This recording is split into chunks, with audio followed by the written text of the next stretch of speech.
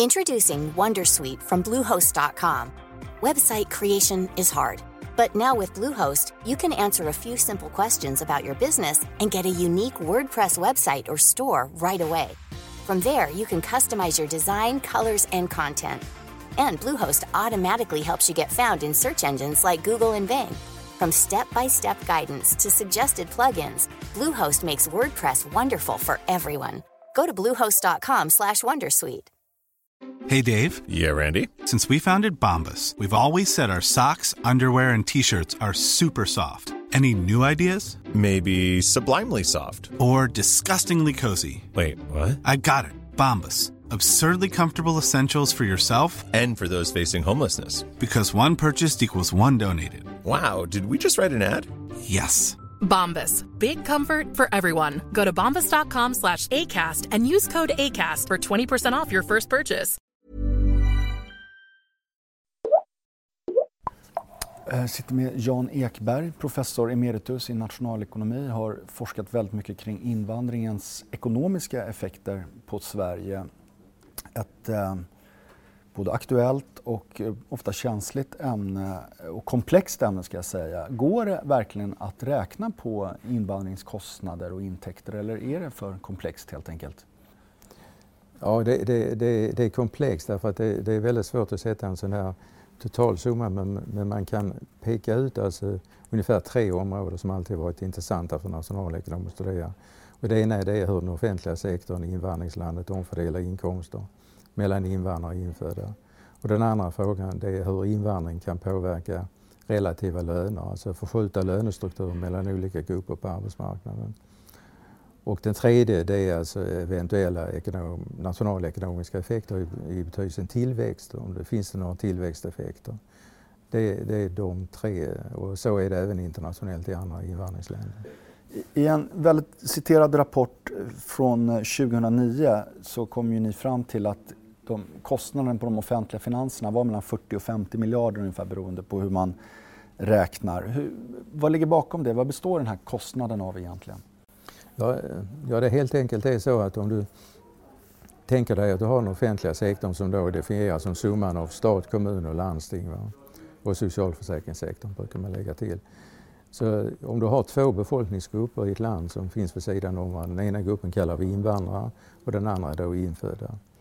Och om du tänker dig då att i ett läge där du har den offentliga sektorn i balans, va?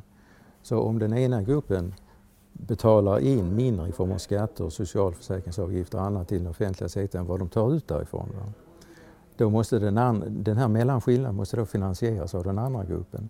Och det är det som blir kostnader för den, va? Och idag då, 6 år senare, vad är den stora skillnaden mot då? Skulle siffrorna se ungefär likadana ut eller? Alltså skillnaden ligger nog framförallt i detta att själva invandrargruppen blivit större. Invandrarbefolkningen i Sverige blivit större.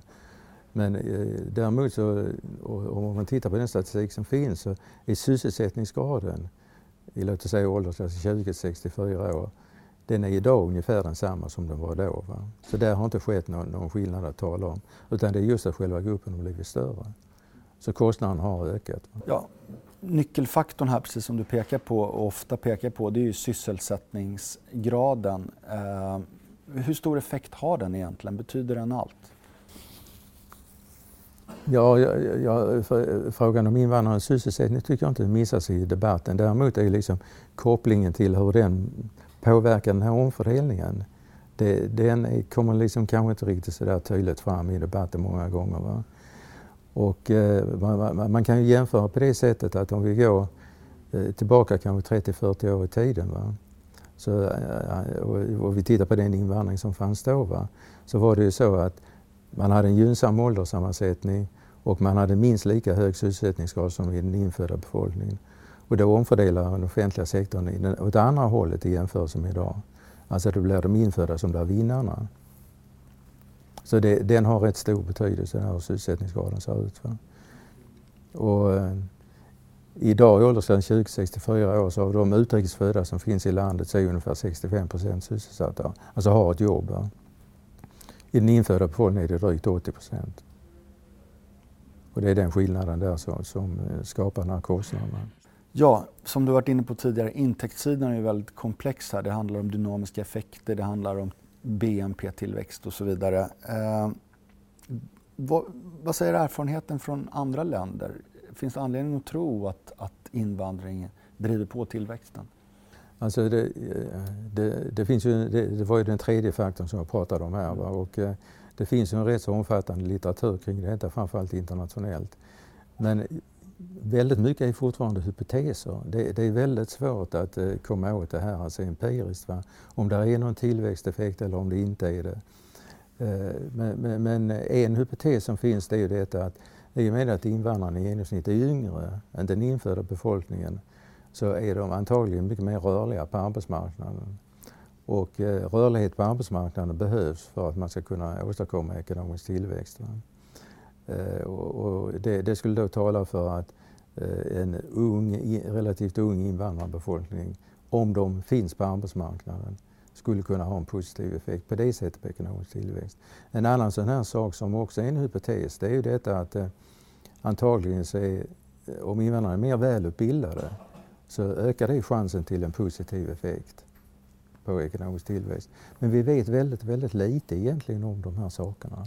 Men utifrån den åldersfördelning och även utbildningsgrad som de invandrare som kommer till Sverige har, vad är det rimligt att tro? Hur pass mycket bidrar de positivt? Ja, jag kan inte säga det, för jag har liksom jag har inga empiriska modeller egentligen att stödja mig på. Va? Utan vad som nog är liksom den stora saken, det är egentligen att få upp sysselsättningsgraden från de här 65% upp till 80%. Det tror jag är politiskt är det viktigaste. Ja, apropå politiker och politiken, vad borde de lyssna på i den här forskningen? Vad borde de ta till sig och anpassa sin politik efter, tycker du? Ja, det gäller ju då alltså sådana saker som att liksom försöka få ner den här kostnaden. Och i det senaste numret av Ekonomisk debatt så fanns en artikel med några forskare som visade det att flyktingar som kommer till Sverige och kommer till Sverige sedan rätt lång tid tillbaka, de har en tendens att placeras ut eller hamna i områden där det i och för sig finns bostäder men det finns ingen arbetsmarknad. Infödda har flyttat ut där därför att de får inga jobb. Och det är klart att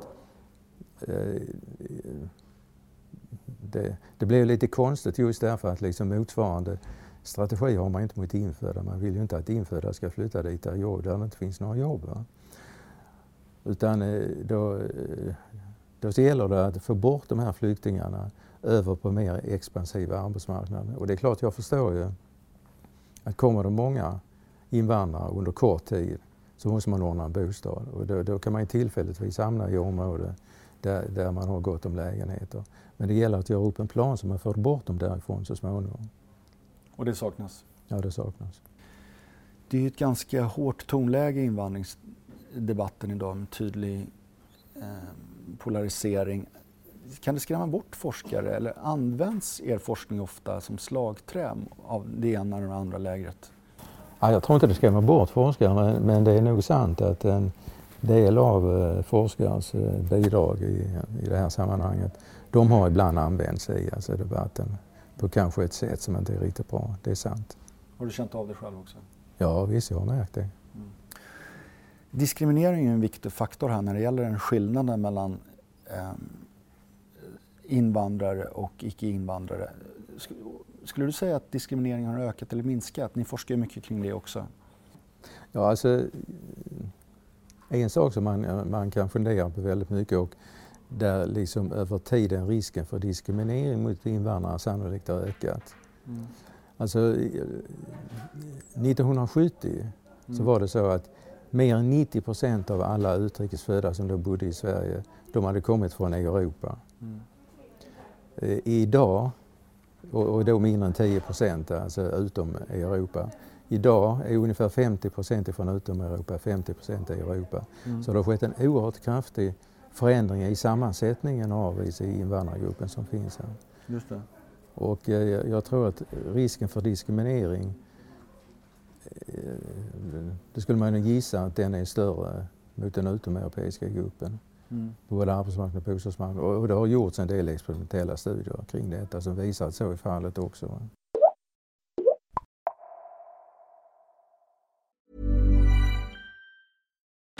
Join us today during the Jeep Celebration event. Right now, get 20% below MSRP for an average of $15,178 under MSRP on the purchase of a 2023 Jeep Grand Cherokee Overland 4xE or Summit 4xE. Not compatible with lease offers or with any other consumer incentive offers. $15,178 average based on 20% below average MSRP from all 2023 Grand Cherokee Overland 4xE and Summit 4xE models in dealer stock. Residency restrictions apply. Take retail delivery from dealer stock by 4/1. Jeep is a registered trademark. So, you've got an idea for a business. The store of your dreams. There's just one thing to figure out. Everything. That's why Shopify's all-in-one commerce platform makes it easy to sell online, in person, and everywhere else. Sell on social media, source products with an app to get that first sale feeling. It's the only solution that gives you everything you need to sell everywhere you want. So when you're ready to bring your idea to life, power it up with Shopify. Sign up for a $1 per month trial period at shopify.com/listen.